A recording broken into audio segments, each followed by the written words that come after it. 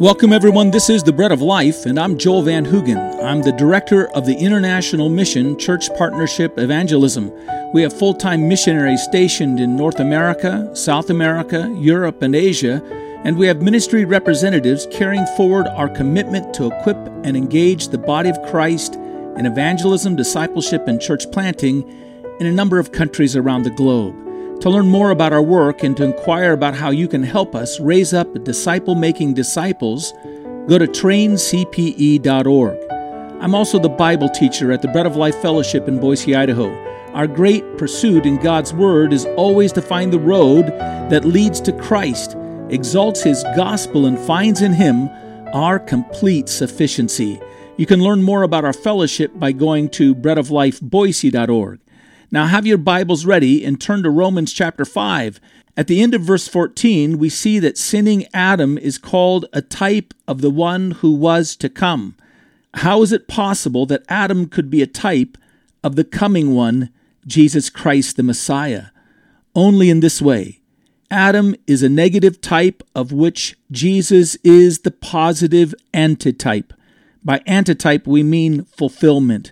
In the same way that Adam, by one act of sin, brought upon all the world multiplying misery, Christ, by one great act of obedience, will bring to the world a multiplication of grace and mercy.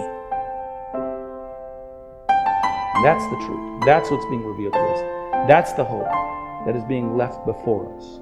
Paul is going to talk about the free gift that this antitype Christ will bring.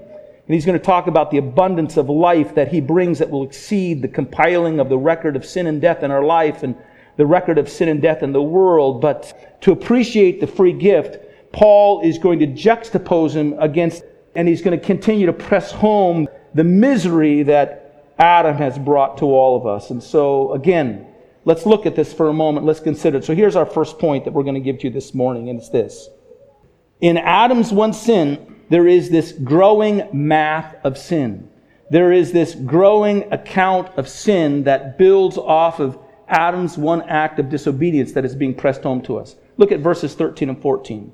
We spoke about this a month ago. Look at verses 13 and 14. There we read this. For until the law, sin was in the world, but sin is not imputed when there is no law. Nevertheless, death reigned from Adam to Moses, even over those who had not sinned, according to the likeness of the transgression of Adam. Now, we mentioned this before, that the Jews had an idea that sin was only actually, in a sense, actualized when a law had been given. They actually believed that the pronouncing of the law on Mount Sinai, and hearing the pronouncing of the law, God made known their sins, but it was in that place that God led them to a place of sacrifice where their sins were forgiven. So the law was necessary in order to know their sins and be cleansed of their sins. And the Gentiles were just in a condemned state, but they had no knowledge of their sins, so they had no way or no access to get forgiveness through a sacrifice for their sins. And that is basically the idea that they believe. And Paul is to some extent promoting that idea. But for the Jew, their idea was that there was no sin, ultimately, until the law was pronounced. Paul is not agreeing with that idea. He's saying, no, it's just that the sin wasn't accounted for. It wasn't understood. It wasn't appreciated. But sin was still in the world, and it was still ruling, and death was still ruling up to that point in time. And we know it's true that Cain murdered his brother before the law was given. Before thou shalt not murder was given and pronounced on Mount Sinai, Cain murdered his brother, and God judged Cain. And after that, Lamech came and boasted to his two wives that he had slain men and that he was going to suffer like his great-grandfather was Cain had suffered, and on went murder. And then not only that, we read in Genesis chapter 6, verses 5 and 6, that the Lord saw that wickedness was great upon the earth to such an extent that it grieved His heart, that the intent of men was evil always. So God judged the world with a flood. And then after that came Sodom and Gomorrah. And God judged Sodom and Gomorrah with fire. And we might read on and see over and over again these judgments of God coming upon the sinful acts of men. And if you go back to Romans chapter 2, you'll remember that Paul tells us that even without the giving of the law recorded in the Ten Commandments, that individuals who don't have that law are a law unto themselves. They have a conscience that tells them right and wrong. That conscience is imperfect. Sometimes they're convicted about things that are really not sin. Other times they're not as convicted as they should be, to the extent they should be, of things that are sin. But as a general rule, there's a conviction that's going on, a conscience. That conscience can become seared and it can become hardened, but it's there. What did the law do? Well, what the law did was it helped to specify the sins that people were committing and clarify it, so it sharpened their conviction. It helped them understand the depth of their sinfulness, and it made them more accountable. They were able to take full account of the sin that was accumulating in their lives. It wasn't that they weren't sinning, but now it was accumulating and building up, and they were taking account of those things as they studied these things and saw these things. I think the illustration I gave you was the illustration of an individual who is suffering with some kind of sickness. He's not been feeling well for some time, and he knows he ought to go see the doctor, but he doesn't want to go see the doctor because he doesn't really want the diagnosis. He's afraid of the diagnosis. He's afraid it might be something serious. He doesn't want to find out about it, so he just delays and delays and delays. At the same time, things are not quite right in his body, and finally, eventually, he goes to the doctor, and the doctor runs a series of tests and discovers that he has a serious sickness, a serious disease. And now the doctor sits down and explains to him and connects the symptoms he's experiencing with the progress of that disease and tells him what that disease will continue to do in his body. And he tells him what it is he needs to do in order to address that disease. Here's what's happening. Now the man is taking an account of his sickness. Now he understands it better than he's understood it before. Now he understands why it was happening and what was causing it and what was going wrong and what was not right in his body. And he's taking account of his sickness. And hopefully as a result, he can begin to avail himself of the provision, the medical provisions that might be available to him in order to address it and treat it. But what we could say is this: the doctor and his diagnosis did not cause the disease. The doctor and his diagnosis didn't in that moment make disease suddenly appear. It was always going on. It was always there. But now it's being taken into account. And in the same way, the law is simply enabling individuals to take into account the depth of their sinfulness and their condition. And that's why it was given. And so here's an application for you. We have to be ready to bring people before God's law. But like a good doctor, we have to have a good bedside manner. We have to be gentle and kind and gracious as we're breaking in the news to them, but we have to help them understand. We don't serve a person by ignoring or generalizing their sins. At some point in time, we have to turn even the attention to not only how sin entered through Adam and through one person all this misery can come in the world, but then we have to redirect the misery to their own actions and their own sins. And their own need for that to be addressed specifically, taken care of. We have to bring them into that account.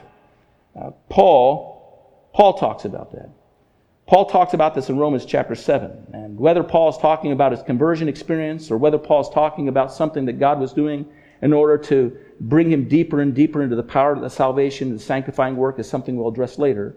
But in Romans chapter 7, Paul talks about the fact that he had considered himself, in a sense, beyond sin or without sin until he came to the law and he understood the commandment that thou shalt not covet. Actually, what Paul says is, he says, I would not have known sin if it had not been by the law when he read that one law. Now, what Paul's saying is not, I thought I was perfect and without sin. That there was no, his conscience was still working like any other man's conscience. But he's saying, in a sense, the reality of the depth, the pervasiveness, the fullness, bringing it into a crisp view so I can see all of its lines in 20/20 vision and I can see the accounting of it all. I didn't know it until I read this commandment that said, thou shalt not covet. At that moment, he said, my life was filled with all manner of coveting. He says, the law slew me. It basically put me to death. I realized how sinful I was.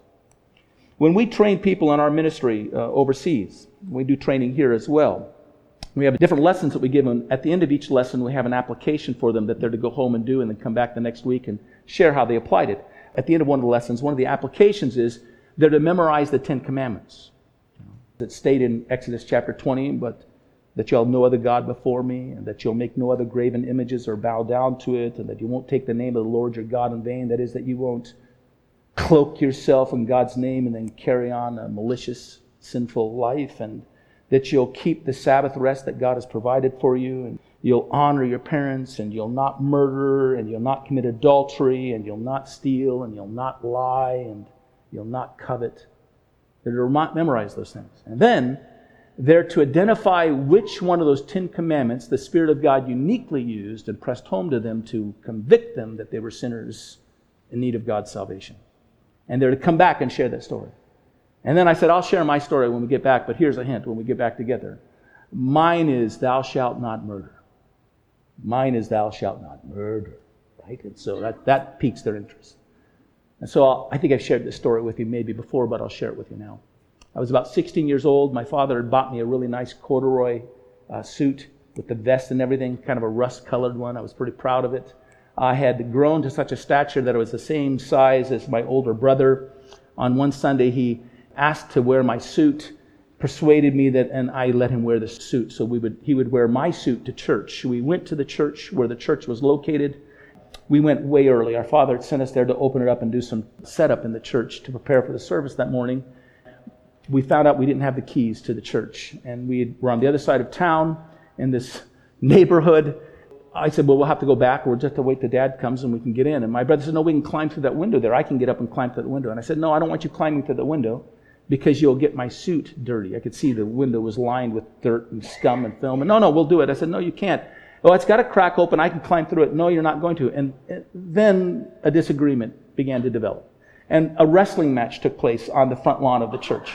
Eventually, he overpowered me and then jumped up and climbed through the window. And as he's climbing through the window, I'm sure this really impressed all the neighbors around, right? I started shouting, I hate you, I hate you, I hate you. I think that was it. I was so mad and angry at him that I couldn't even go into church after that. I just wandered around the park that was by that church, just boiling and seething. I was so mad at him that he had soiled my new corduroy suit. And I began to tabulate in my mind the table of offenses that he had committed to me. And then I began to attach those offenses to character flaws, to the heart of evil in himself. And then I began to plot out what I could do to pay him back for those things. And this was just going on, and I was walking the park just seething over these things. And I didn't go into the church service. The church service was going on. I didn't go into the church service. And then I sat down finally. I threw the Bible that I had down on the table in front of me, a picnic table, sat down and thought I'll read the Bible. And the Bible flopped open to 1 John chapter 3. And my eyes went directly to verses 14 and 15, and these are the only verses I read. We know that we have passed from death to life because we love the brethren. He who does not love his brother abides in death. Whoever hates his brother is a murderer, and you know that no murderer has eternal life abiding in him. And an accounting took place in that hour. An accounting of the law of God. A deep conviction. I forgot the offense of my brother. My offense far outweighed his indiscretion and his carelessness. God was dealing with me and showing me my sin and my self-righteousness. And God was bringing me under, you might say, the light and the scope of the law of God so that sin might proliferate in me. That's what Paul is saying here. Thanks for listening in today to The Bread of Life. Keep the missionaries of Church Partnership Evangelism in your prayers as they work in Ecuador and Cambodia and India and Indonesia and Greece and Bulgaria to release the body of Christ as His witnesses. Find out more by going to breadoflifeboise.org. Until the next time, may God bless you.